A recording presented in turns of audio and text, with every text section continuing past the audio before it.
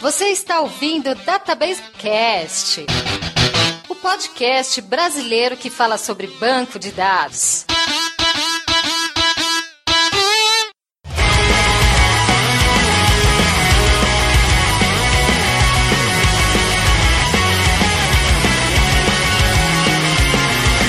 Olá pessoal, meu nome é Mauro Picchigliani e todo mundo tem um parente na família que quer entrar para o serviço público. Oi gente, aqui é o Wagner Crivellini e eu sou o ovelha negra da família que ficou no setor privado. Oi, meu nome é Lucas Benevides e eu tenho os dados do que o governo fez no verão passado.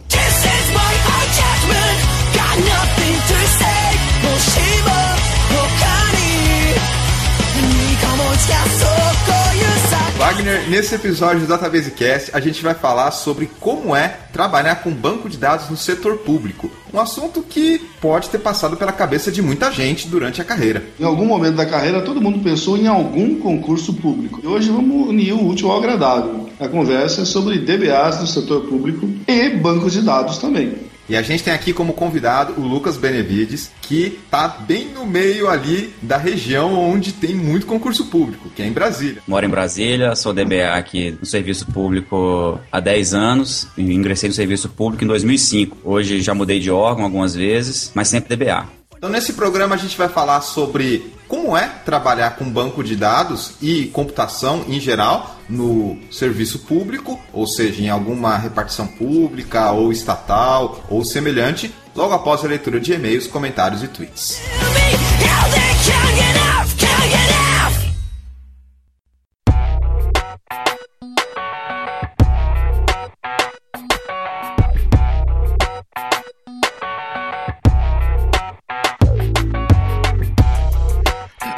Interatividade com os nossos ouvintes aqui no Database Cast, Wagner. Mas antes, é um prazer informar que esse episódio é um oferecimento da Nerve Informática, a empresa do Ricardo Portilho, o nosso colega que já participou aqui nos episódios de História do Oracle e certificações. Ele pediu para passar um recado aqui para os nossos ouvintes, que vai ter uma palestra lá na Nerve Informática, muito bacana. Essa palestra vai ser ministrada pelo Reinaldo Cantídio, um daqueles caras de Oracle que tá cheio de estrelinha no peito, certificação e tudo mais. Olha que bacana. Então essa palestra vai falar sobre MySQL Performance Tuning, um assunto muito interessante, e a gente passa esse recado para todos os nossos ouvintes. Quem quiser e se interessar por esse tipo de conteúdo, dá uma olhada no link que vai ter nesse programa. E temos uma promoção, ou seja, todo mundo que falar que gosta do Portilho, que ouviu aqui ele no Database Cast, vai ter um preço promocional de inscrição de R$100, Wagner.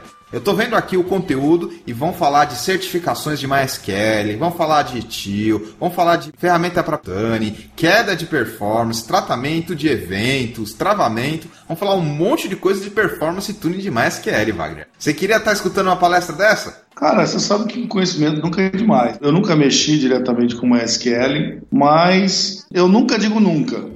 Para os nossos ouvintes, fica essa recomendação dessa palestra de MySQL Performance Tuning na Nerve Informática, que é facinha de lembrar. É só você lembrar da palavra nerd, trocar o D no final pelo V. Fica Nerve Informática. Tem o link dessa palestra no nosso post, que vai ser na Nerve Informática aqui em São Paulo. Então, quem estiver em São Paulo e quiser assistir uma palestra muito bacana sobre performance de MySQL, fica essa recomendação e esse preço promocional. Lembrando que a Nerve Informática possui diversos cursos de Oracle e está começando agora com MySQL, treinando, capacitando e fornecendo expertise para todo mundo. O mais bacana de tudo é que é de gente qualificada, pelo menos a gente sabe a procedência da coisa. E fazer curso com gente que não agrega realmente não vale a pena. Tem um link aí embaixo, recomendadíssima, vale muito a pena. E aproveitem e conheçam a Nerve, conversem com os instrutores, vejam como é que é as instalações, conteúdo dos treinamentos. Com certeza uma das escolas de Oracle mais importantes aqui do país e recomendadíssima tanto por mim quanto por você. Com toda certeza. Mais um recado antes da gente ir para a interatividade com os ouvintes. A nossa camiseta Fluxo Matrix, Wagner, lembra dela? Aquela preta, cheia de detalhes. Opa, tem uma. Então, essa camiseta também está com preço promocional lá na nossa loja parceira, a Vitrine Pix, graças a um tipo diferente de tecido que eles estão usando. Então,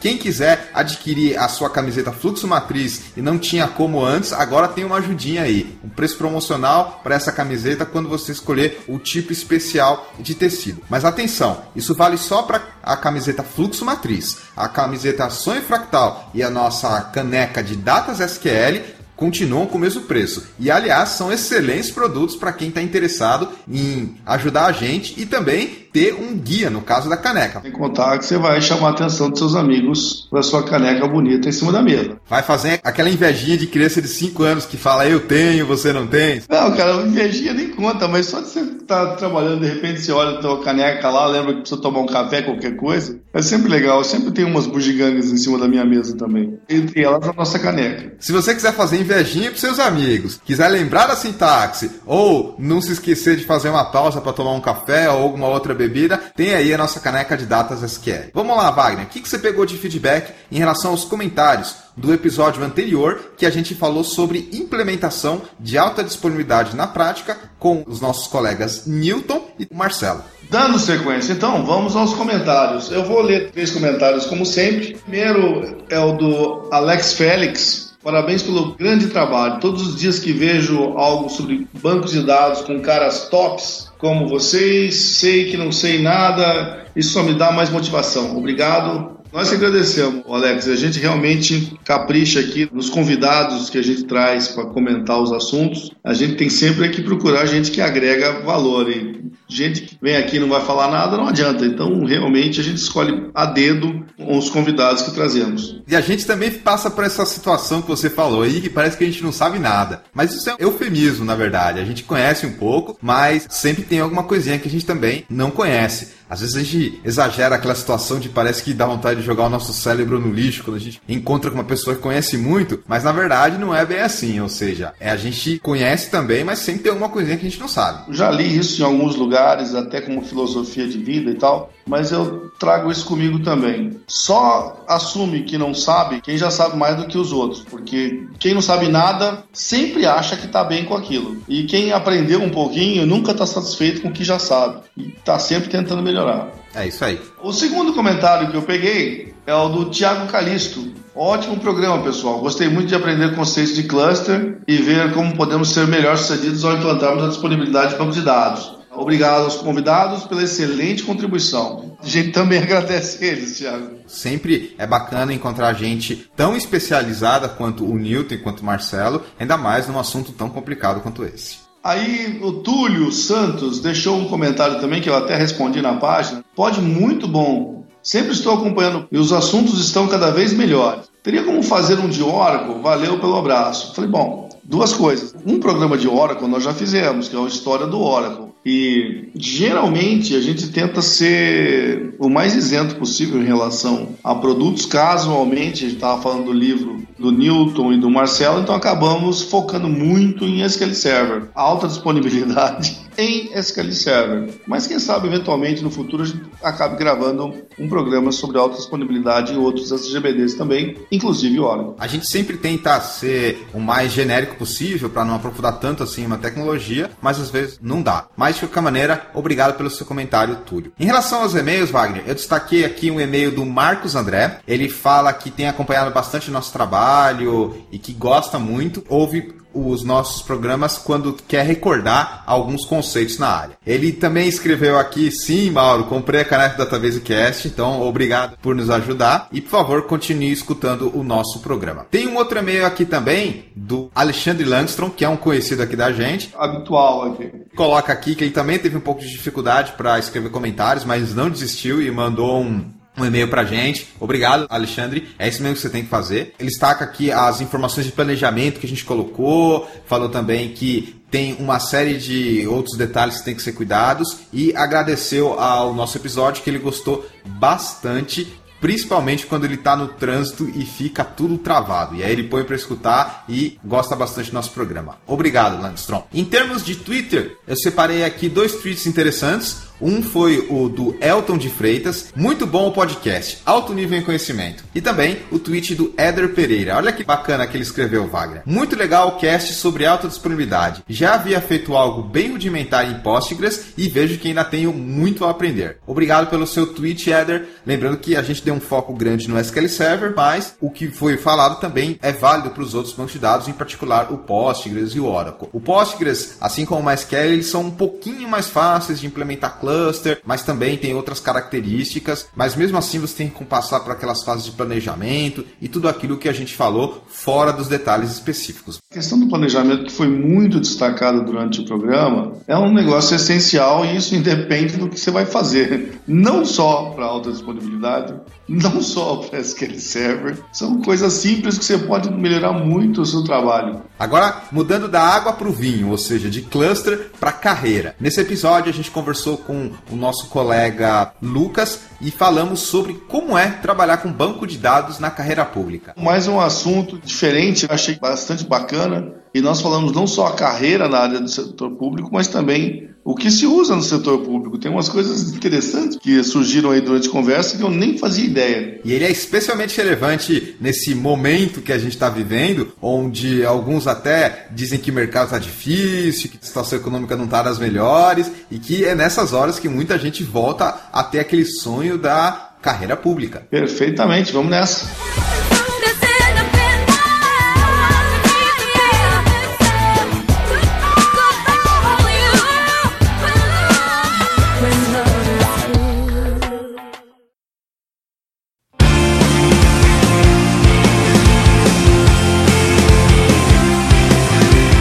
Dados na carreira pública, Wagner. Esse é um tópico que a gente nunca falou e, como a gente citou na introdução, parece que passou pela cabeça de muita gente. Mas antes da gente entrar nesse assunto, vamos dar a oportunidade para o Lucas se apresentar para os nossos ouvintes. Meu nome é Lucas Benevides. Meu pai teve computador aqui desde cedo, então com 7, 8 anos. Meu pai já tinha um computador daqueles com tela com fósforo verde. Depois foi fazendo upgrades pro XT, pro 286, 386, etc. Também posso considerar que sou um pouco pioneiro aqui na internet no Brasil. Meu pai montou um provedor de internet em 95. Antes disso a gente acessava BBS, acessava a internet pela empresa de telefonia local. Mais tarde eu acabei fazendo um estágio nesse provedor. Fui fazer o vestibular, não tive dúvida. Fiz ciência da computação, fiz aqui na UNB, moro em Brasília. Comecei trabalhando como programador. Inicialmente não era DBA. Até na faculdade foquei mais na área de segurança. A empresa privada, o instituto privado que eu trabalhava, começou a minguar os projetos, começou a ficar muito tempo ocioso. Eu falei, esse negócio não vai dar certo. Daqui a pouco os caras vão mandar a gente embora. Eu tinha acabado de me formar, comecei a fazer alguns concursos. Antes de você começar a fazer concurso, você veio da iniciativa privada. Exato. Tinha estágios e aí já no final do curso, assim, eu já fui contratado mesmo, como PJ e tal, fazendo programação PHP, programação Perl. Não era DBA, mas fazer desenvolvimento para banco também. Tinha um pouco dessa pressão de família, de fazer um concurso público, de conseguir a famosa estabilidade, porque na nossa geração a gente escutava muito isso. Talvez a geração de hoje nem tanto, mas a do Wagner provavelmente deve ter escutado muito mais sobre conseguir estabilidade para o concurso público, que era um objetivo e um sonho de muita gente. Não a pressão, mas tive a influência. Meus pais são servidores. E o seu pai era de um provedor antes, na iniciativa privada. Ele teve um momento de licenciamento, passou afastado do serviço público 17 anos e depois voltou. Wagner, você tinha esse negócio de escutar da família que você tem que ir pro serviço público, aquela sua tia mais das antigas falada, passa num concurso, Wagner, que você vai ter estabilidade. Eu não passei por uma pressão, mas sabe aquelas sugestões assim que você ouve no dia a dia? Até porque o meu pai era funcionário público estadual, meu irmão acabou se tornando funcionário público federal e eu estava ficando para trás. Na época que eu fechei minha empresa, o pessoal falou assim, mas você devia tentar. E eu me dei um tempo, falei, cara, eu vou tentar essa nova oportunidade na IBM. Se não der certo, eu vou para o concurso público. E eu fiquei 8 anos na IBM e acabei, digamos, desistindo do concurso público até o momento. Mas você não teve uma fase de concurseiro? Cheguei a nem entrar nela, cara. Hoje tem a possibilidade de começar a estudar. mas não de ser concurseiro. Então, eu não tive pressão, até porque com 23 anos, que foi a idade que eu entrei no serviço público, você não pensa muito em estabilidade. Eu acho que o foco é mais outro. Você quer mais virar o Bill Gates, o Steve Jobs, do que virar um servidor. Mas aí é que tá, devido à pouca idade, eu ia a algumas entrevistas de emprego, eu dava muito bem em entrevista. Eu acho assim que eu era melhor fazendo prova do que em entrevista. Então, em algumas entrevistas eu pensava assim, pô, esse cara não vai pagar o que eu tô pedindo. Acho que por causa da minha idade e tal, ia com pouca confiança. E alguns concursos aqui davam um salário bom, razoável, não pergunta muito a sua idade, não quer saber se você tem 10 anos de experiência como DBA ou não. Aí eu vi uma oportunidade, acabei entrando e nunca saí. Provavelmente não vou sair, viu? Eu vou aposentar do serviço público, nunca se sabe. E no seu caso, você já teve aí um histórico, porque você citou que cursou a Universidade de Brasília, que também é uma universidade pública. Então você já deve ter passado por um vestibular teoricamente mais difícil, já entrou em algo público. Curiosamente, as maiores bancas de concurso público é lá da UNB, o CESP. Então eu já tinha feito muita prova do CESP, de vestibular, aqui tem um programa de avaliação de seriado também. Então eu já tinha feito aí uns 5 vestibulares, digamos assim. Já estava acostumado com a banca. Isso aí veio jogar ao meu favor. Para esclarecer para o nosso ouvinte, a gente está falando do CESP, que é uma das instituições responsáveis pela execução de diversos concursos públicos. Existem outras, mas o CESP é uma muito forte em Brasília, e inclusive é por força de lei. Ela é a instituição escolhida para muitos concursos. E ela tem umas características, umas peculiaridades aqui que diferenciam das outras. A grande maioria das outras faz por questões de múltipla escolha. E o CESP não. O CESP faz questões de certo ou errado, antigo verdadeiro ou falso, com fator de correção. Um errado anula um certo. Então muita gente não é acostumada, acaba se dando mal. O fator de banca também é importante no concurso público. Assim como o Wagner e o Lucas também, meu pai sempre foi funcionário público, foi professor da rede estadual aqui de São Paulo, de matemática. Ele sempre foi funcionário público logo que ele saiu da faculdade. Mas ele sempre deu aula à noite e durante o dia ele teve um emprego na iniciativa privada. Ele sempre falava, curso público, minha avó também, minha mãe, porque é uma coisa que era muito cultural da época que eles viveram. Que tinha até problemas de ditadura, não tinha muito investimento. Em particular da nossa área, é mais complicada porque não tinha tanta empresa de tecnologia, pelo menos até o final da década de 90. Aí depois veio a abertura de mercado, então começou a ter mais vagas e mais oportunidades na iniciativa privada. E também tem o fato que, baseado nisso, alguns concursos públicos que eu comecei a estudar, eu vi que tinha muita coisa de banco de dados e vi que não tinha material. Então, com isso, eu comecei a pensar em resolver essas questões de banco de dados para a revista SQL Magazine, que eu já escrevia e que o Wagner também é um colega escritor, e aí até a gente fez aquele artigo em conjunto. Eu sempre fui leitor da SQL Magazine, especial aí de vocês dois. Eu sabia que você tinha, digamos, uma coluna, de vez em quando escrevia sobre questões de concurso público. Eu tive uma ideia assim, bem, já que eu passei nesse concurso, seria inovador, seria bom se o candidato que passou em primeiro lugar escrevesse sobre a prova. E aí eu resolvi fazer isso, contei com a ajuda de alguns colegas que fizeram revisão. Você aceitou, eu cheguei com a proposta, o Mauro Picchigliani aceitou a proposta, que me deixou muito feliz, muito contente, e aí eu escrevi meu primeiro artigo na SQL Magazine. Foi uma coisa bem interessante, porque eu estava escrevendo esses artigos e tinha um retorno do pessoal e que você se interessou. Ainda escrevo esses artigos em alguns concursos públicos, é uma coisa que traz bastante audiência. O pessoal gosta bastante desse tipo de conteúdo. É um papel importantíssimo, porque assim, ninguém critica as bancas no Brasil. Ninguém fala assim, pô, aquela questão ali, naquele caso eu me lembro, tava cobrando uma coisa que há 3 anos já tinha sido descontinuada.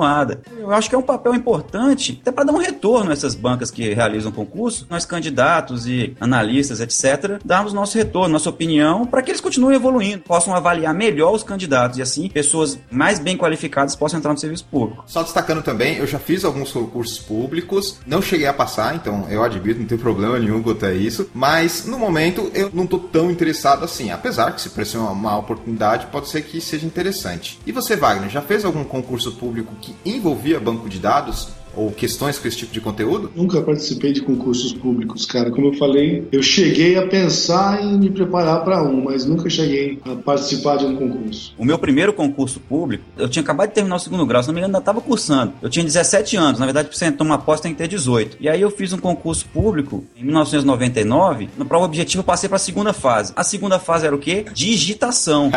E máquina de escrever? Não, já era digitação mesmo no teclado. Podia usar o Ctrl e tal, para um lado, para o outro. outro.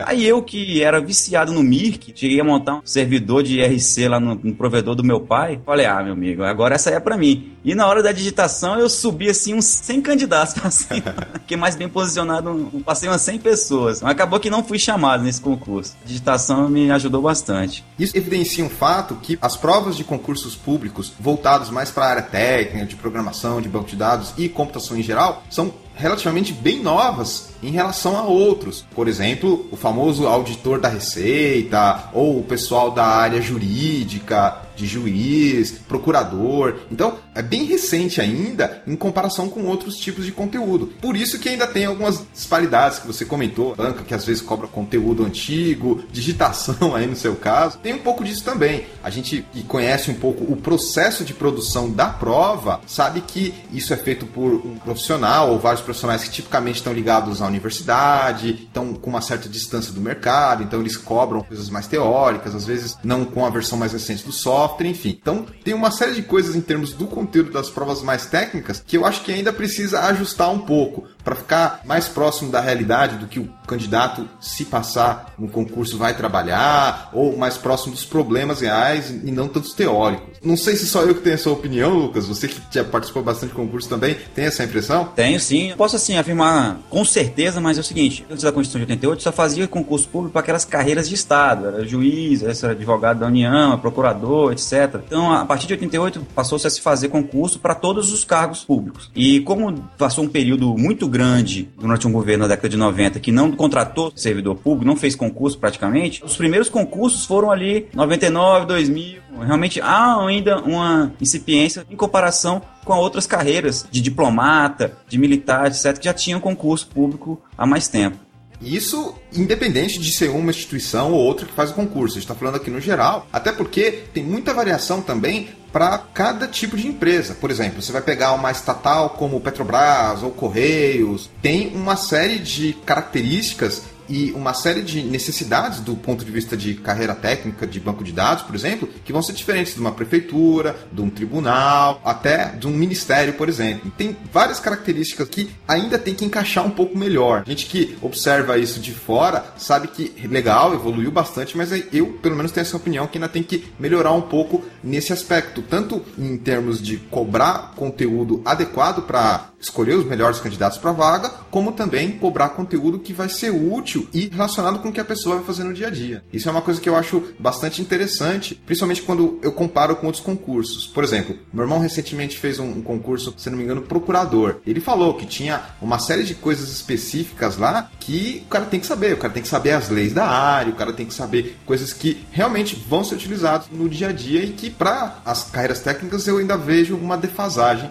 bem grande nesse aspecto. Wagner, eu queria saber a sua opinião, porque às vezes você que já tem bastante tempo de mercado pode querer fazer um concurso público e vai cair coisa que você fala, isso não se usa aqui faz tempo, você pode até ficar com raiva. Imagina você nessa situação. Esse aí é um tipo de problema que acontece em qualquer esfera, não é só a dos concursos públicos. Muitas vezes em universidades você está pensando que vai ver o supra-sumo da tecnologia, chega lá, os caras falam essas velharias que ninguém mais usa. Eu acho decepcionante, cara. Eu acho muito decepcionante. Quem está montando e projetando esses exames não está no mercado. Candidatos que ficam com raiva, que ficam frustrados às vezes com as provas, eu posso garantir que a responsabilidade é das bancas. Tem um negócio que acontece que é muito positivo, que é essencial. O órgão não tem acesso às questões da prova, logicamente, porque senão poderia vazar esse conteúdo, etc. Eu já ajudei a fazer edital de concurso do órgão que eu trabalhava, na área de informática. E às vezes a gente coloca certas coisas no edital, fala para a banca cobrar aquilo e no final a banca não cobrou. E depois você não vai anular o concurso porque a banca não cobrou mais aquele que você queria que tivesse cobrado. Então as bancas aí tem que ter uma regulação, tem que ter uma escolha muito boa por parte do órgão. Não pode ser levado em consideração só o preço que a banca cobra, tem que ser levado realmente o histórico, a qualidade técnica, a impossibilidade de fraudes, etc. É verdade, tem que pensar bem essa qualidade das questões do concurso, para você também não ter aquelas situações onde o candidato entra com recurso para anular um monte de questão, porque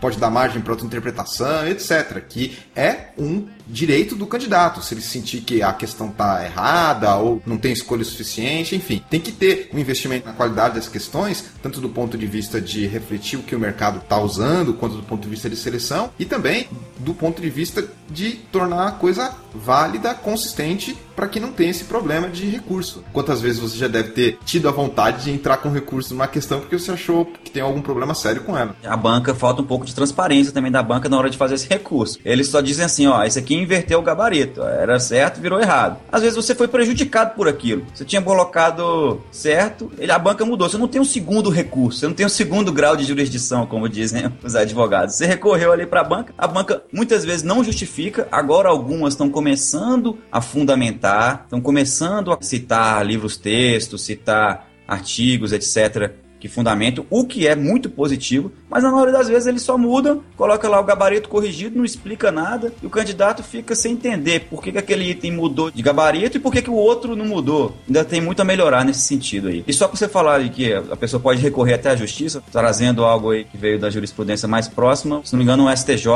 decidiu que a banca é soberana. Só em havendo algum erro grotesco, a justiça deve interferir no gabarito de uma prova. Imagino eu que só em questões jurídicas, né, que o juiz vai se meter. Em questão de banco de dados, acho que dificilmente ele vai querer ter o bedelho. Equivalente ao tapetão no futebol. O cara vai lá e vai ter que apelar para a justiça esportiva, depois tem que ir para o STF, enfim. É todo o trâmite. Na verdade, o juiz deu uma sabonetada em se tratando de um assunto que ele não poderia opinar. Mas ele sabonetou e deixou que a banca manda e desmanda do jeito que quiser. É uma questão de resolver aí o problema. Então, tem esses trâmites de burocracia e ordem que é necessário para resolver esse problema. Queria destacar também que a gente fala bastante aqui em termos de parte técnica, mas, em geral, os concursos da nossa área de banco de dados ou os relacionados à programação, eles são divididos em várias partes. É muito comum você ter uma parte de português, uma parte de raciocínio lógico ou, às vezes, até de matemática e, aí sim, as questões específicas da área. E as nossas questões específicas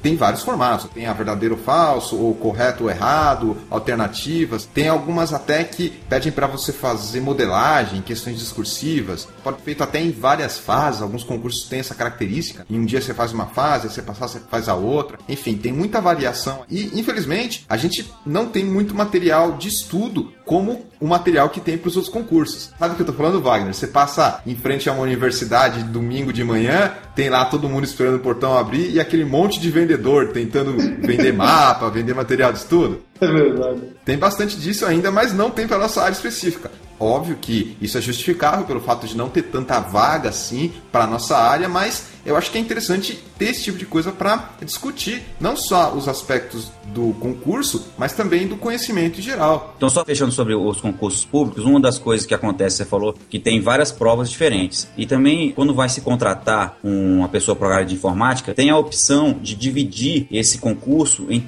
2 ou 3 provas diferentes. Agora, dificilmente os órgãos fazem concurso específico para DBA. Isso ocorre mais naqueles órgãos que são especificamente de informática. Na esfera federal, são o SERPRO, o DataPrev. Um ou outro órgão também faz isso. Em geral, ou o órgão contrata um cargo só de informática, que aí o cara tem que saber de tudo, desde VoIP, Gateway, H232, banco de dados, desenvolvimento, Java, infra, segurança, que é praticamente impossível o cara saber de tudo isso. Ou ele divide em dois cargos. Um mais voltado para infra e outro mais voltado para desenvolvimento. Nesse caso, o DBA fica prejudicado, porque o DBA fica sem saber se vai para um ou se vai para outro. Agora, por outro lado, o conhecimento de banco de dados é fundamental, porque quando ele divide em 2 casos assim, de infra e de desenvolvimento, sempre cai banco de dados na infra e sempre cai banco de dados em desenvolvimento. Então, se você quiser fazer concurso público, estudar banco de dados é fundamental. Informação bacana para quem está interessado em participar de algum concurso, porque do jeito que você me falou aí, parece naquelas empresas que querem pagar um funcionário pouco e quer que ele faz tudo. O famoso faz tudo. É, vem por aí. Tem isso na esfera pública também? É, o cara tem que ser ninja. O cara tem que saber de tudo, muito. E quem souber mais coisa, acaba sendo classificado. Prova é uma das etapas do processo. Tipicamente você vai ter a prova, e aí vai ter o gabarito e a classificação. Em alguns casos, você vai precisar fornecer até documentos para provar se você é graduado, se você tem pós-graduação, e aí você pode ter uma contagem de pontos para ranquear os candidatos.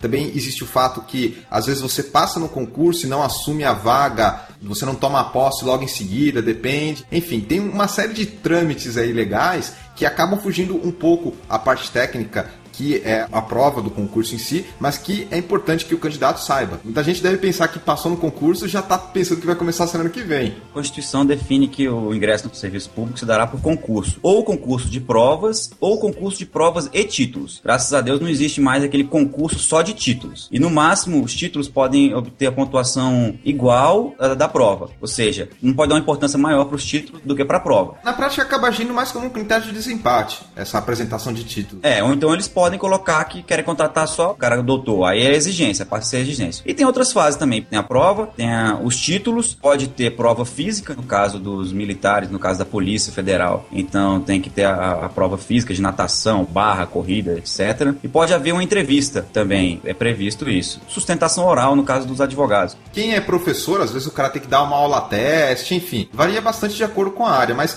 o mais comum aqui para a parte de banco de dados é basicamente a prova e a apresentação de título. Exatamente. Em relação a esse prazo que eu falei, que às vezes o cara pensa que passou no concurso, saiu o resultado e já pensa que já vai assumir. Às vezes não é bem assim, mas também agora há uma decisão do STJ que diz que se você tiver naquele número de vagas, você é obrigado a ser chamado, a menos que o órgão justifique, ou por falta de verba, ou algum outro tipo de remanejamento, que não possa chamar. Mas pelo menos agora, se você ficou dentro do número de vagas, você tem a garantia de que vai ser chamado. Essa decisão impactou em fazer uma coisa que os órgãos agora botam concurso só para cadastro de reserva. Para ele não ter obrigação de chamar alguém, para ficar uma coisa discricionária que ele pode chamar a qualquer tempo, se quiser e quando quiser, ele faz um concurso de cadastro de reserva, e aí você faz a prova, não sabe quantos que eles vão chamar, se vão chamar 10, se vão chamar 20, se vão chamar 100, e aí acaba prejudicando o candidato, que pode fazer um concurso para esse daí e não ser chamado nunca, ou então ele pode deixar de fazer o concurso, porque já que não tinha vaga, e acabar esse concurso chamando 50, 100 pessoas e poderia estar lá dentro, e não sabia. Essa informação sobre concurso para cadastro de vagas ou de reservistas, que eles usam também, parece aquela letrinha pequena do contrato que você assina, que você não vê, mas está lá no edital. Então o candidato tem que ficar muito esperto e ligado no que está escrito no edital. Se já tem essa informação de cadastro de reserva ou reservista, enfim, o cara já tem que ficar atento que pode ser que não vai ser chamado tão cedo. O edital é a bíblia do concurseiro, tem que ler aquilo atentamente, minuciosamente. Até descobrir onde o cara deu o Ctrl+C em um e Ctrl+V em outro.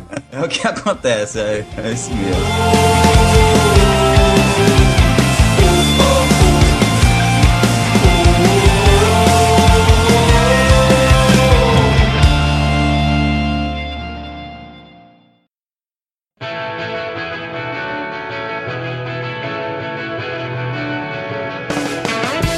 Começando a nossa segunda parte aqui, nós vamos falar agora das vantagens e desvantagens do setor público. Esse é um assunto que sempre me veio à mente. As vantagens são um tanto quanto óbvias, até por estabilidade de emprego e alguns outros mitos que a gente tem em relação ao setor público. Bem, o regime é diferenciado. As leis que regem o servidor público são diferentes da carteira assinada. Especial, considerado uma vantagem, é a tal da estabilidade. Por um lado, é ótimo para o servidor. Por outro, você vê que para a administração pública pode não ser tão bom assim. Por que surgiu a estabilidade? A estabilidade surgiu para que nas mudanças de governo o novo governante não pudesse limar todos aqueles que eles não gostaram, que fizeram, que trabalharam para o seu antecessor. Isso aí é uma coisa positiva. No entanto, isso não impede que servidores sejam exonerados por incompetência. Hoje, a única forma de um servidor estável, que é aquele que já passou 3 anos no órgão, ser demitido, é por algum processo administrativo disciplinar ou por uma sentença judicial transitada e julgada. E existe até previsto na Constituição uma demissão por avaliação de desempenho. Só que isso está desde 98 na Constituição e não tem nenhuma lei complementar que regulamente isso daí. Então, isso é uma vantagem para o servidor, de certo modo. Agora, também pode se tornar uma desvantagem, no ponto de que você olha assim ao seu redor e pode haver pessoas que você sabe que estão ali sem fazer nada e que não vão ser demitidos. Se você é um gerente, você não vai poder demitir aquele cara, a menos que seja uma indisciplina, a menos que ele falte. A lei fala em incontinência pública. Incontinência pública. Se você não falasse o que é, eu já estava imaginando alguma coisa muito diferente. Mas é isso mesmo. A lei 8.112 prevê isso, que são os casos de demissão. O cara vai ficar ali recebendo salário, se não houver insubordinação, uma indisciplina, ele não pode ser demitido. O que também acaba trazendo uma fama ruim para o funcionalismo público geral. Exato, isso que eu estou falando, que tem um lado que é a vantagem, mas por outro lado, para a administração é a desvantagem, e para aqueles servidores, que a grande maioria que são trabalhadores, que vestem a camisa do órgão, que querem prestar um bom serviço público, isso macula a imagem. A estabilidade também tem os seus 2 gumes aí. Eu li uma vez um artigo, não sei se até continua sendo válido, mas em particular na nossa área da computação, existem alguns cargos que não são concursados. Mas aí eu acho que são mais projetos específicos ou dificuldade de achar algo muito particular para um determinado órgão. Ou seja, na maioria das vezes você vai ter o regime e as leis do funcionalismo público, mas existem algumas situações também que eles acabam contratando fornecedores como PJ, ou mesmo em alguns casos específicos como carteira assinada. Enfim, a regra mesmo é ter esse conceito de funcionalismo público, o cara que passou concurso, mas também tem alguns casos especiais que não são bem assim. Tem os cargos de livre nomeação e livre exoneração, que são os cargos de confiança, que no Brasil é um número exagerado, e pode contratar a pessoa para exercer na área de informática sim. E como a área de informática é considerada uma área meio, ela pode ser terceirizada. É isso que todos os órgãos públicos estão fazendo hoje. Então o Wagner perguntou assim das desvantagens. Um dos trabalhos, o cara quer ser DBA, ele quer mexer com SQL, quer botar o cluster para inserir 1 milhão de linhas em 1 minuto, etc. E a gente acaba tendo que trabalhar com burocracia, acaba tendo que muitas vezes fiscalizar o trabalho de terceirizados. E eu mesmo não gostava muito assim, quando tinha que fiscalizar o trabalho do cara, às vezes que está trabalhando ali na mesa ao lado, mas você tem que ter sempre noção de que ele está sendo pago com dinheiro público. Você tem o dever de fiscalizar aquilo. Se ele fez o serviço mal feito, você tem o dever de mandar ele refazer, porque ele está sendo pago com dinheiro público. Assim como eu. Estou sendo pago com dinheiro público, eu não posso ficar brincando aqui no meu serviço. E tenho que fiscalizar aquele outro cara. Então a gente tem que mandar refazer, tem que cobrar, tem que glosar certos pagamentos que a empresa manda. Isso é uma coisa bem chata, viu? Isso também acontece bastante na iniciativa privada. Às vezes você pega um fornecedor, um software de terceiro que foi comprado pela empresa e quer se conectar no seu banco de dados, e você precisa estar lá fiscalizando ali com o cara junto. O Wagner passou muito isso. É que sim, não vou entrar em detalhes, mas posso dizer que sofri também. Então, é uma coisa que, digamos assim, tem até um certo paralelo na iniciativa privada. Mas, como você falou, como não é dinheiro público, aí a coisa já é um pouco diferente. Você tem que ter, digamos assim, um cuidado a mais, um cuidado extra, porque você está tendo uma série de detalhes do ambiente, de operações que precisa ser feita tudo direitinho, porque tipicamente as estruturas de banco de dados de repartições ou de órgãos públicos não são pequenas, tem essa tendência de ser algo realmente muito grande, e isso acaba trazendo impacto quando alguma coisa não é feita corretamente. É isso mesmo. Outra desvantagem assim, que eu destacaria é a burocracia. A gente que é DBA, que não quer mexer com processo, não quer mexer com nada disso. Aí quando vem para comprar uma ferramenta, eu vou ter que comprar uma ferramenta aqui para mexer aqui no MySQL, que não tem um ferramental assim nativo tão poderoso. E aí já teve caso lá que demorou 3 meses para comprar um negócio que custava R$1.500. Se fosse calcular as horas que foram gastas nesse processo de compra, de vai e volta pro jurídico, vai e volta pro departamento de compra e justifica e compara e pega 3 propostas, etc. Dá mais do que o valor do negócio comprado. Gasto de dinheiro público aí, Lucas. Já tá apontando um problema aí. Exatamente, com certeza. A burocracia para compras é enorme. E já que você está falando nessa questão de compras, como é que funciona essa parte de investimento, de recurso, de infraestrutura, pelo menos nos órgãos públicos que você já passou? Muitas vezes, o investimento depende de uma série de fatores que estão, às vezes, até fora do órgão público em si. Depende de um orçamento, depende de coisas que você não tem controle. Diferente de uma empresa, que se ela quiser, ela pode pegar um investimento num banco, ou ela pode vender as ações, enfim. Na esfera federal, né, que é que eu estou inserido, que é a maior de todas, todos os órgãos públicos têm que fazer um documento que é o Plano Diretor de Tecnologia da Informação, o PDTI. Esse PDTI tem que levar em conta o orçamento previsto para o ano seguinte e tem que ser feito pela autoridade máxima da casa junto com os diretores, ou seja, um conselho diretor vai decidir quanto que vai ser investido em TI ou não. Aí cabe ao gestor de TI elaborar o plano e falar, olha, isso daqui é o ideal, que eu preciso de tanto, tem o necessário, se você investir menos que X aqui, vai dar problema. E esse aqui é o ideal que eu quero. E aí o gestor, de acordo com as prioridades do órgão, de acordo com a dotação orçamentária, vai liberar ou não o recurso para aquele PDTI. Mais ou menos assim que funciona, ou que deveria funcionar, tá?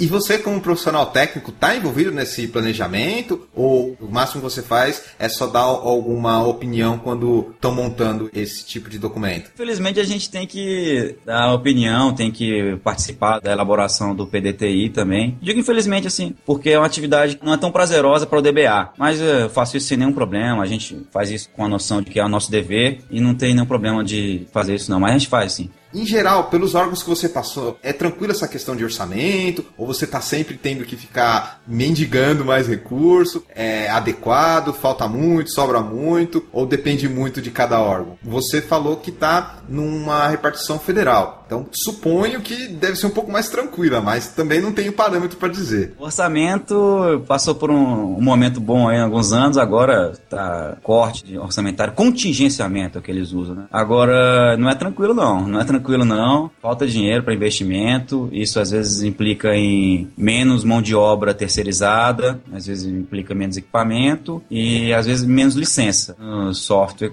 pode ser comprado. É uma briga de prioridades e aí por isso é que tem que ser o diretor da casa, tem que ser a alta instância que vai priorizar isso daí, que vai dizer, olha, não, eu não vou dar tanto, ou eu vou dar porque eu quero fazer isso, eu quero que tenha um cluster aqui, eu quero ter uma alta disponibilidade, eu quero ter uma sala cofre, que são coisas caras, ou não me importa isso. Se entrarem no meu site e picharem de madrugada, a gente espera até segunda-feira, se for no final de semana, espera até segunda-feira. Depende do diretor da casa aí no caso. E aquela história que a gente sempre ouve falar e que o Wagner destaca, que é o seguinte, tá acabando o ano e ainda tem um pouco do orçamento. Aí a galera tem que sair gastando com qualquer coisa para poder gastar orçamento para não diminuir no ano que vem. Acontece mesmo, Lucas? Acontece sim. Chega em novembro, o pessoal, sobrou um negocinho, vamos comprar alguma coisa. Mas isso não é restrito à área pública não, cara. A privada também faz isso. Curioso que se você gastar menos, você é tido como ineficiente pelos órgãos de orçamento. Você não conseguiu empenhar aquilo, você é tido como ineficiente, que é um absurdo, né, se a gente parar pra pensar. Ou que planejou mal, eu acho ridículo, mas tudo bem. Às vezes até planeja bem, mas como o Lucas comentou, tem burocracia, tem isso, aquilo, aí não vai dar tempo, aí você troca isso por aquilo, enfim. É uma questão aí de gerenciamento, de orçamento, que acaba impactando muito com a gente, principalmente naquilo que você falou, de licença e maquinário, infraestrutura, às vezes até pessoas. Puxando um gancho disso que você comentou, como é que está a questão do software livre versus software proprietário no setor público? Eu pergunto porque eu tenho vários colegas nas comunidades de software livre e de um tempo para cá eles discutem muito isso. Se deve se priorizar o software livre, o software proprietário. Então, discute-se muito isso e sem querer cair na briga do que é melhor, do que é pior, como é que você vê isso? Existe uma certa iniciativa ou não no que diz respeito ao banco de dados e, óbvio, no contexto que você está inserido, Lucas? O governo sempre estimula o uso de software livre. Existe até na esfera federal. Isso meio que tem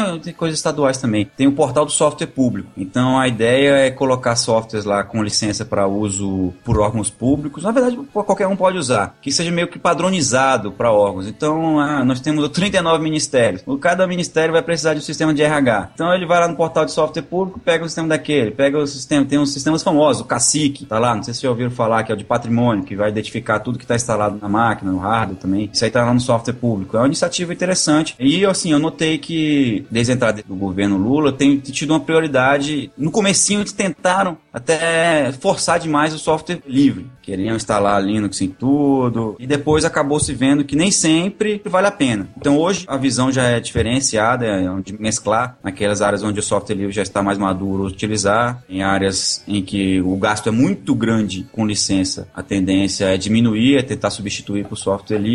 Mas ainda compra-se muito software aí dos grandes fabricantes para desenvolvimento. E não vejo que tenha que parar isso, que acaba sendo mais caro se tiver que migrar tudo para a solução de software livre, aí não vai dar certo mesmo. No seu caso, o que vocês têm em termos de bancos de dados? Não conheço, mas eu imagino que deve ter uma mistura de várias coisas, principalmente quando você fala em diversos sistemas, em muitos dados e em necessidades bem diferentes. A gente lá trabalha com SQL Server. Sou DBA SQL Server já há algum tempo. A gente tem a licença do SQL Server. E tem também sistemas MySQL e banco Postgres também. E a minha experiência diz que administrar os bancos MySQL e Postgres é mais trabalhoso do que administrar o banco SQL Server pelo ferramental que ele dispõe. De automações, de agendamentos. Até os wizards ajudam. Eu sei que o Wagner não gosta muito do negócio de point and click, mas ajuda. Até que eu não reclamo não, cara. Eu trabalho com SQL Server também e eu uso muito a interface. Eu só não uso sempre, mas eu uso bastante. Em termos de desenvolvimento, o que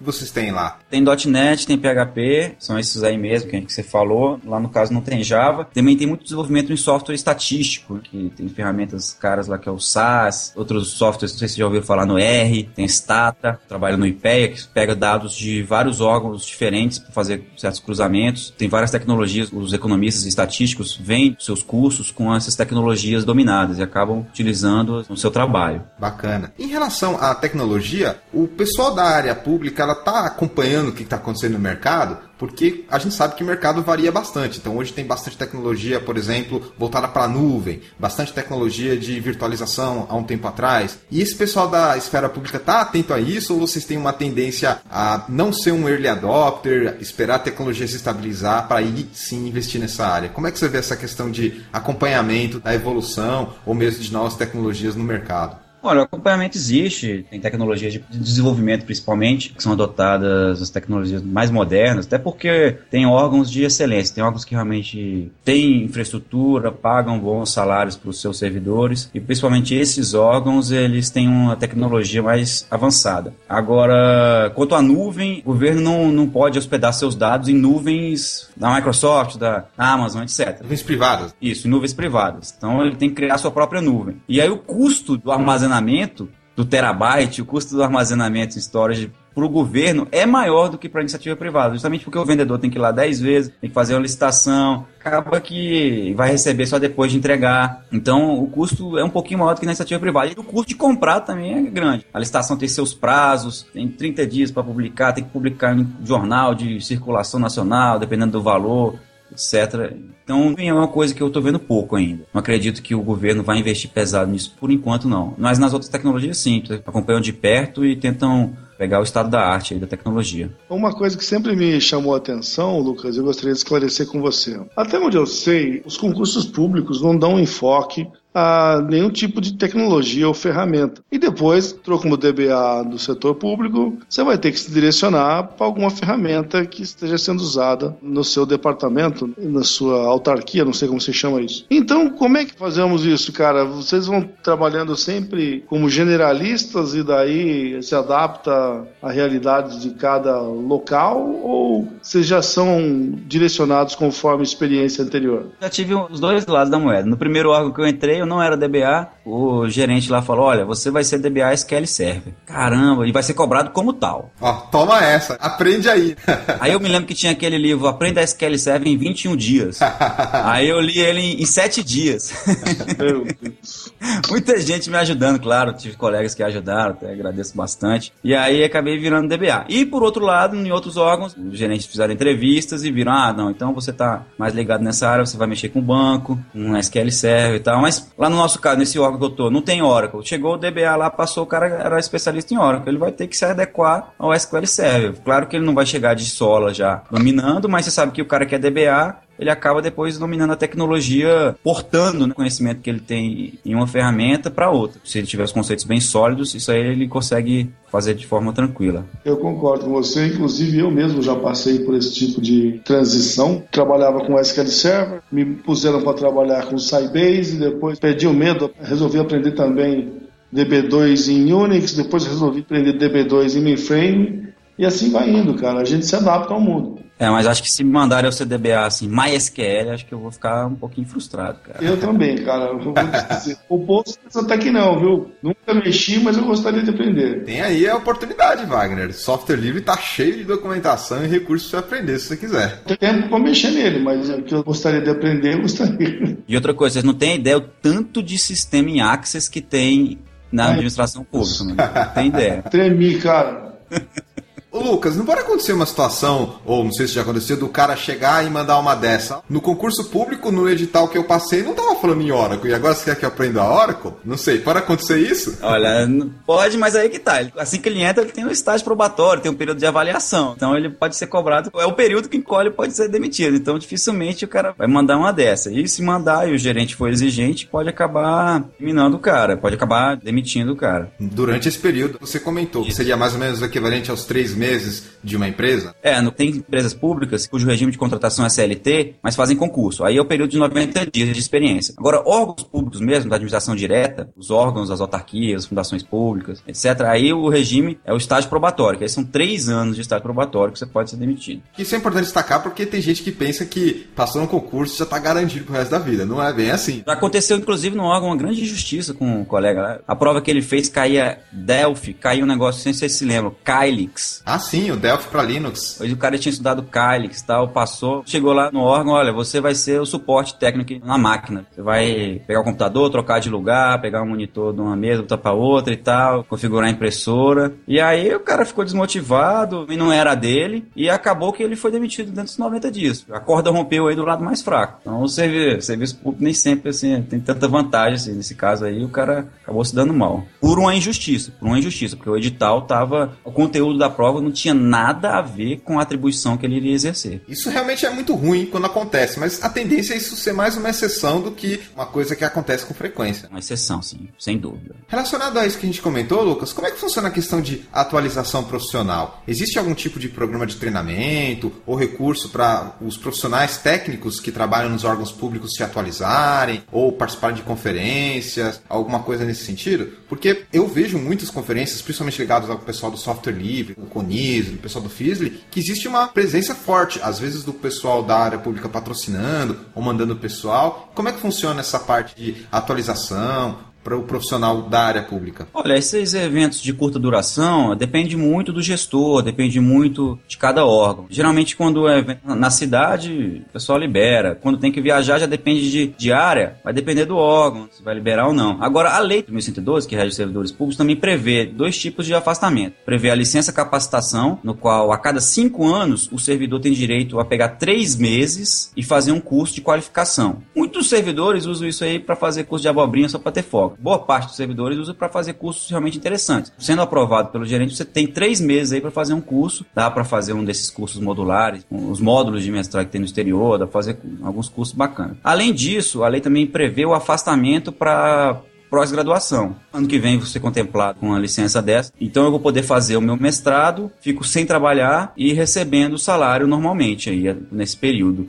do mestrado. Isso é uma das opções que está prevista na lei e os órgãos se regulamentando, o servidor tem direito. Bacana. Seria mais ou menos equivalente a um plano de carreira que algumas empresas têm? O afastamento é colocado como uma vantagem do servidor. Afastamento é uma palavra bem conotação negativa, porque você está se aprimorando. Pelo menos eu fiquei com essa impressão. É o jargão que a lei usa. Como eu estou meio imerso aí no serviço público, acaba adotando um jargão meio técnico, direito administrativo. Claro, a lei não prevê que você faz um mestrado e depois pode sair fora. Não, você tem que cumprir o mesmo período que você ficou fora, você tem que voltar, no mínimo, né, por aquele período. Você não pode sair antes, senão você tem que devolver o dinheiro, e aí a União vai atrás. Isso aí já vi casos que tem gente devolvendo dinheiro aí em parcelas, em cento e tantas parcelas. Também tem um abuso. Você tem o benefício aí dessa oportunidade, muitas vezes tem um abuso também. Isso depende muito de cada repartição ou departamento, mesmo órgão público. Mas como é que funciona a questão de horários, de prazo, organização, esse tipo de coisa que envolve um detalhamento de como é o trabalho? Porque a gente sabe, por exemplo, que na iniciativa privada, e particularmente na área de DBA, a gente acaba tendo que ir de madrugada para fazer uma manutenção. A gente acaba ficando sem almoçar, ou seja, o nosso horário acaba variando bastante porque a gente tem que dar manutenção e fazer certas instalações fora dos horários comuns. Como é que funciona isso aí na sua área? Tem órgãos que pagam hora extra, tem órgãos que não pagam. Geralmente, quando acontece um negócio desse em órgão que não paga hora extra, é que fica no fio de bigode um acordo entre o chefe e o DBA e o técnico da infra, que, olha, eu vou passar aqui tantas horas aqui de madrugada e depois você me libera aí informalmente uma sexta-feira que eu quiser folgar, uma segunda-feira. Correto mesmo, que a lei determina, é que você faça um planejamento, envie antes a solicitação de hora extra, exerça suas horas extras e receba. Nem sempre é o que acontece, tá? E o horário de trabalho é bem rígido. Tem alguns que tem controle de ponto, outros não. Mas o horário, ele deve ser cumprido. 6 ou 8 horas, geralmente, na esfera pública. É uma necessidade que a gente passa, principalmente quando a gente tem que dar manutenção, instalação, esse tipo de coisa. E eu acho que você também já deve ter passado por isso. Tem que ficar um pouco mais tarde para resolver um problema que é urgente, e você, como uma pessoa responsável, sabe que tem que resolver ali, porque senão fica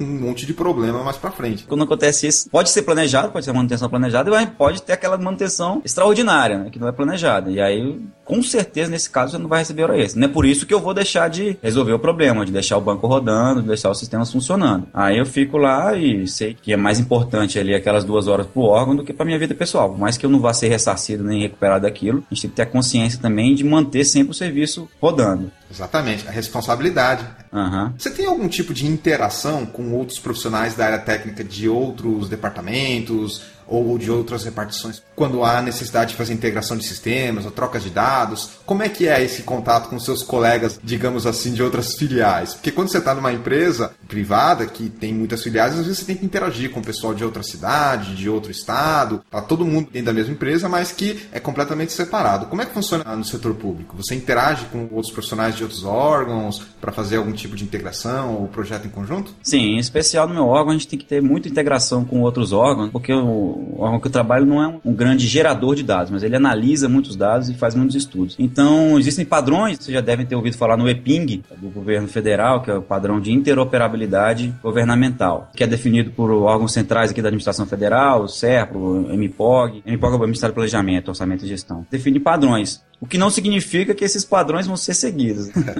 Muitas vezes o cara define lá o padrão, não, vai ser o XML, o JSON e tal, e na hora de mandar vem um arquivo mainframe lá com um monte de 999 quando é nulo, tem um monte de coisa daqueles quebra de linha esquisita e tal, mas a gente tem que pegar e processar do mesmo jeito. É importante essa coordenação. Inclusive, teve um evento recentemente que foi de estratégias de governança de TI, na qual eles falaram que o TI dos órgãos tem que estar focada principalmente na prestação de um bom serviço. Essa fase já está sendo, digamos, suplantada, superada. O governo está querendo ver além da prestação de um bom serviço ao cidadão, que ele possa obter informações no site corretamente, com a lei de acesso à informação, obter quanto está gastando, licitação, transparência. Tem que ter democratização da participação social. Isso é, o cidadão deve poder dar a sua opinião e influenciar em como a política pública é formulada. Isso é uma estratégia que está na esfera federal, está sendo bem focada para os gestores. E isso eu acho que é uma ideia interessantíssima que veio até dos Estados Unidos e de outros países, está sendo o foco agora da administração pública federal. O que faz todo sentido, porque um governo ou um órgão público precisa estar interagindo muito com os seus munícipes ou o seu, digamos assim, público ou a população em geral para, além de fornecer um bom serviço, também ter uma maneira de você, às vezes, escutar ideias, escutar reclamações e agregar ao que está sendo feito. Certamente. Eu acredito que esse vai ser o foco aqui no futuro da administração pública, vai ser essa. O foco vai estar na participação do cidadão.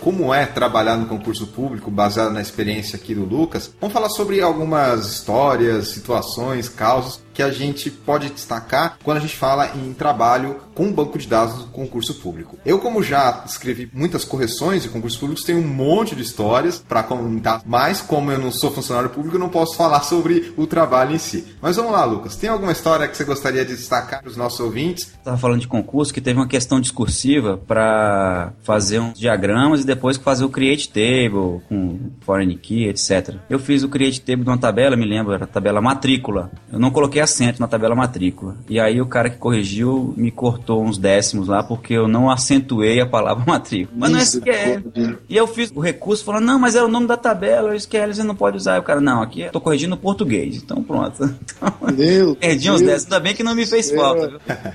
Com certeza é uma coisa que a gente não esperaria, porque é muito comum a gente não colocar acentos quando a gente faz modelos, porque você vai exportar para SQL, pode dar problema de Unicode, enfim. Não apenas é muito comum, como é recomendável usar acentos. Exatamente. Então o cara pegou aí uma coisa que, novamente, na prática não seria o adequado, mas como tem essa questão teórica e o cara tava querendo achar um erro de português, ele acabou descontando. Tem um caso interessante que eu gosto de citar, que é o seguinte, já devem ter ouvido falar aquela história que alguém que coloca como referência de algum trabalho um artigo da Wikipedia. Sim. Uma vez eu encontrei algo curioso numa prova de concurso público relacionado a isso. A pessoa que escreveu a questão do concurso público colocou uma citação e colocou essa citação como referência de um livro, que era a referência daquela citação que ele colocou na prova. Tranquilo. E aí, quando eu estava corrigindo a prova, eu fui procurar essa referência. E eu conheci o livro. Falei, mas esse livro não escreve bem isso. Não está exatamente igual. Aí eu fui correr atrás e eu descobri que o cara copiou a citação que estava no livro, porque num artigo da Wikipedia falava isso. E o artigo da Wikipedia estava errado, porque a referência não estava correta. Estava apontando para a referência tipo 1 e era a 2. E aí o cara, na caruda, deu um Ctrl+C, Ctrl+V da Wikipedia. Então eu percebi e vi que, nossa, como faltou uma revisão, algum cuidado maior para realmente mostrar que não era aquela referência. E como era uma coisa bem famosa da área, eu já até conhecia. Eu falei assim, não, será que o cara não fez isso? Aí no final das contas, realmente o cara tinha feito isso. Sem contar que os candidatos podiam se unir tudo e mudar a Wikipedia logo depois, né? No período de recurso. Tem essa questão também, mas no caso da Wikipedia é legal porque tem um histórico. Então mesmo se todo mundo mudasse, você podia pegar pelo histórico para ver como é que estava antes. Mas isso lembra um pouco aquela história de trabalho da faculdade, que o aluno vai lá e Ctrl-C na Wikipedia e Ctrl-V no trabalho. Isso acontece muito em faculdade e em colégio também. E aparentemente também em prova de concurso público, para ver que realmente é algo que ainda tem que melhorar um pouco nesse aspecto. Fora os clássicos erros de digitação ou problemas do tipo o cara cobra no edital uma versão e aí na prova cai uma questão que é de uma nova versão. Então teoricamente não deveria poder, porque ele colocou no edital uma versão específica.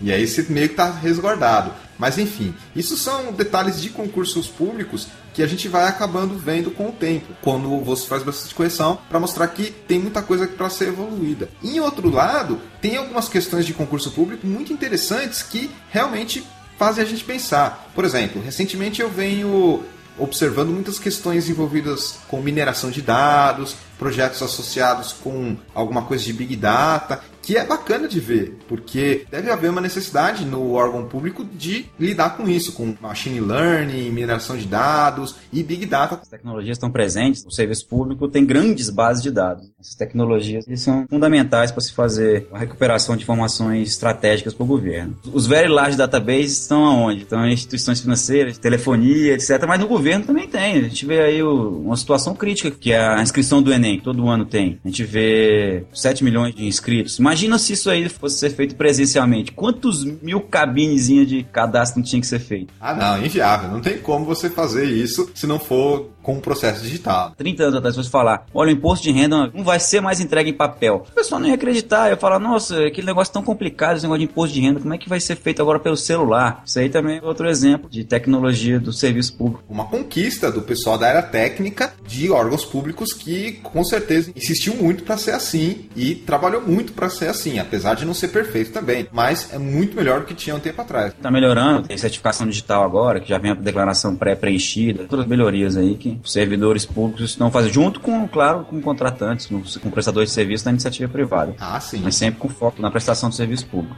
Exatamente. Um outro exemplo também, da nota fiscal paulista aqui em São Paulo, é um sistema muito bacana, muito interessante. Novamente, não é perfeito, tem uma série de problemas, mas é um passo adiante numa direção muito boa para evitar fraudes, trazer lisura para o processo. Tem um outro detalhe aqui de concurso público que eu queria citar, que é de uma colega minha, que ela trabalha no departamento de tecnologia de uma prefeitura aqui de São Paulo. E uma das coisas que ela falou que incomoda muito ela é a questão da politicagem. E ela falou que já teve alguns sérios problemas em relação a isso. E eu queria até perguntar aqui pro Lucas, isso te impactou ou chegou a impactar alguma vez na sua carreira, Lucas, a questão da politicagem? Teve uma mudança partidária, alguma coisa que acabou te impactando de uma forma direta ou indireta? Porque, apesar de a gente ter comentado bastante sobre a vida no trabalho público, existem certas coisas que estão completamente fora do nosso alcance, porque a gente está envolvido com a área técnica, e se a gente não subir para um cargo de gestão e tal, a gente fica meio que isolado desse tipo de coisa. Mas teve alguma situação assim que você falou, opa, isso daqui cai no nível de politicagem e já tá fora da minha alçada? Isso, positivamente, eu tenho visto uma mudança, que é aquele negócio de que o político influencia tanto assim no órgão. Isso acontece em órgãos que tem poucos servidores concursados. Eu acredito até que se houver uma indicação política, o cara chegar com um currículo chancelado por um deputado lá no órgão que eu trabalho, isso aí vai ser ruim pra ele, vai ser deletério. Ele vai falar, pô, o cara tá tentando enfiar a goela abaixo aqui, e aqui a gente tenta dar os cargos por competência, por meritocracia, etc. Agora, não vou dizer que isso não acontece em outros órgãos. Claro que acontece, principalmente nesses órgãos onde tem menor índice de servidores concursados. Não estou dizendo que todo servidor concursado é bom, nem todo servidor não concursado é ruim. Claro que não. Imagino eu, se fosse um gestor, não é o caso, eu sou DBA, mas se eu fosse um gestor e recebesse assim uma ligação de um deputado, olha, fulano, recebi uma indicação, não tem como você colocar esse cara aqui, eu falo, de jeito nenhum, não vou colocar, e no máximo que pode acontecer é eu perder uma função de confiança que eu posso perder a qualquer tempo mesmo, titubear, não ia pensar duas vezes. E assim como eu penso, tenho certeza que muitos servidores concursados pensam da mesma forma. E o deputado ou um outro político mandar você fazer um update e um delete na base? Rola? Acho que eles não sabem o que é isso, não. Mas ele tem assessor. O assessor fala, ó, liga lá e pede pra esse cara e tal. Olha, aconteceu. Eu jamais faria e também acho que dificilmente isso aí vai acontecer, tá? É verdade, tem uma probabilidade pequena. Mas eu citei esse ponto porque recentemente a gente teve um problema que deixou isso bem claro. Se eu não me engano, o presidente da Câmara, ele exonerou um funcionário do departamento de TI. Eu não sei exatamente os detalhes, mas aconteceu isso. Então você vê que não é impossível de acontecer. Eles implantaram o sistema de ponto na Câmara dos Deputados. Isso causou uma certa revolta entre os servidores. E aí, na semana seguinte, apareceu um requerimento que tinha sido feito de uma deputada para não convocar um figurão lá da Petrobras no CPI. E nesse requerimento dessa deputada, que agora me fugiu o nome, nas propriedades lá do Word, do documento Word, estava como autor o deputado Eduardo Cunha, que era deputado comum na legislatura passada e hoje ele é o presidente da Câmara. E aí o deputado pensou que isso aí tivesse sido forjado por algum servidor da Câmara, que não foi. Provavelmente foi o uso do gabinete dele, da máquina que estava configurada, etc., que ocasionou isso. Ou então foi ele mesmo que fez, que ele nega. E aí por isso ele exonerou. O cara pode perder o cargo de confiança, mas ele não vai demitido. Ele continua ganhando salário, trabalhando normalmente como servidor da Câmara. E aí foi esse o caso. Com certeza esse caso aí é um caso bem esdrúxulo, porque ele pensar que foi forjado um negócio por causa do controle de ponto, um cara entraria nisso, é complicado. Isso mostra que, infelizmente, ainda tem uma certa, digamos assim, influência política em alguns casos da área técnica, que parece que foi o que aconteceu. Mesmo considerando que o servidor, no caso, era de cargo de confiança, mostra que o funcionário público não está ileso disso. Pode ser que aconteça, mas, como você falou, a tendência é que isso não aconteça, somente em repartições onde não tem tanto cargo de confiança. Mas, infelizmente, é uma coisa que pode estar sujeita a acontecer. Aconteceu também no Senado o caso mais emblemático da quebra do sigilo do painel. O presidente Antônio Carlos Magalhães queria saber quem ia votar numa votação secreta. E ele deu essa determinação para a diretora-geral da informática do Senado, Sistema de Processamento de Dados do Senado Federal. E ela acabou acatando essa determinação dele, que depois veio a público. Culminou com a cassação do senador, com a renúncia da presidência dele, etc. E a servidora tomou uma punição, perdeu o cargo de confiança, mas ela não foi demitida do serviço público. Por quê? Porque foi uma ordem direta do presidente do Senado que coagiu. O que ela ia falar contra o presidente do Senado, numa determinação daquela. E aí acabou que ela pegou a punição mais branda e continuou o seu serviço público até se aposentar. Essas histórias devem ser bem comentadas no seu horário de café. É, certamente. De vez em quando conta uma dessas aí. Parte final é onde a gente vai apresentar as considerações finais. Wagner, o que você achou do nosso programa e quais são as suas considerações finais sobre esse assunto, que é trabalhar com banco de dados no setor público? Eu acho que o legal do programa que a gente falou hoje é abrir um pouco o leque aí de opções para quem está procurando oportunidades na área como DBA. O setor privado é muito legal, tem uma série de vantagens, mas o setor público também tem uma série de coisas para oferecer. Inclusive, como falou muito bem o Lucas, a oportunidade para quem ainda não tem toda essa experiência que o mercado privado exige. Então, vale a pena o pessoal pensar nessa alternativa também. Agradecendo o Lucas, obrigado por ter participado aqui com a gente, foi muito bacana. E abrir esse espaço para você dar as suas considerações finais e também algumas dicas para quem está pensando em ingressar na carreira pública envolvida com cargos associados a banco de dados e também programação. De agradecer muito o convite, sempre li artigos de vocês, assistindo, acompanhando em fóruns, etc. Para mim é um privilégio ter esse bate-papo com vocês, com os ouvintes do podcast. Tem muita gente já que quer virar servidor público, quer ser concurseiro. Dica que eu dou pro cara que quer fazer, primeiro tem que saber que lá dentro tem suas vantagens e desvantagens. Estando decidido, superando essa fase, eu dou algumas dicas mais práticas, digamos assim. Primeiro, focar um pouco na carreira que você quiser. Por informática, você tem várias opções, quase todos os órgãos fazem concurso para informática. Muitos deles dão um salário menor para a área meio do que para a área fim, que é frustrante. Você trabalhar 8 horas no órgão, saber que tem um colega lá trabalhando as mesmas 8 horas que você e ele vai chegar ao final do mês e ganhar mais, ganhar menos. Isso acontece na iniciativa privada também, geralmente as mesmas atribuições. Bem, mas vamos lá. Dica que eu dou: façam inscrições em vários concursos, analisem a banca que vai fazer o concurso, estudem provas anteriores dessas bancas, façam o teste, o simulado, como se fosse uma prova real. real, ou seja, imprima a prova, senta numa cadeira desconfortável, coloca um relógio na parede e faz a prova. Depois, no outro dia, não no mesmo dia, você analisa o gabarito e vai vendo item a item do que você errou e daquilo que você acertou chutando. Faça isso, repita várias vezes e foque naquilo que você está errando mais. Muitas vezes quando a gente começa a estudar, a gente foca naquilo que a gente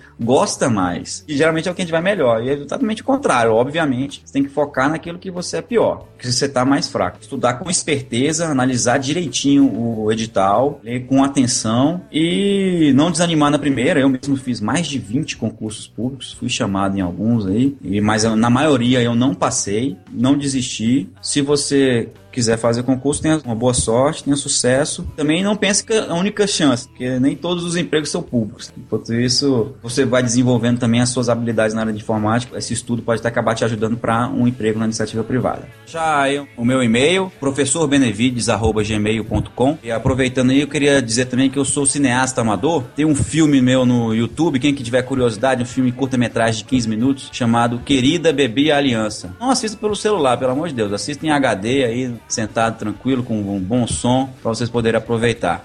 Temos um artista aqui, rapaz, não sabíamos. Obrigado, Lucas. Quando a gente fala em carreiras no setor público, já existe uma série de palavras e, digamos assim, conceitos que já vêm direto à nossa mente. Estabilidade, as vantagens do funcionalismo público. O que eu recomendo para quem está pensando em seguir para essa área é que essa é mais uma alternativa. Óbvio que tem coisas legais, coisas que não são tão legais, mas que vale a pena, principalmente porque, como a gente discutiu nesse programa, o setor público está acompanhando o mercado, o setor público tem projetos bacanas, tem recursos, tem também as suas coisas que são feitas de maneira diferente na iniciativa privada, tem um timing que às vezes pode ser complicado, tem a questão da burocracia, então tem um monte de coisa que deve ser analisada. Às vezes o candidato pensa só no concurso e não pensa no depois, que é, e aí, se eu passar, como é que vai ser o meu dia a dia, como é que vai ser a minha vida? Então, é esse o tipo de recomendação que eu gostaria de deixar aqui para o nosso ouvinte. Pensa que é uma possibilidade, é uma outra maneira de você trabalhar na área, mas que tem as suas peculiaridades, as suas características e algumas diferenças grandes, outras nem tanto, que, como qualquer outro tipo de trabalho, vai ter uma recompensa pelo seu esforço, pelo seu suor e pelo seu tipo de dedicação. Com isso, a gente termina mais um episódio do Database Cast, agradecendo novamente a audiência, um grande abraço pessoal e até a próxima.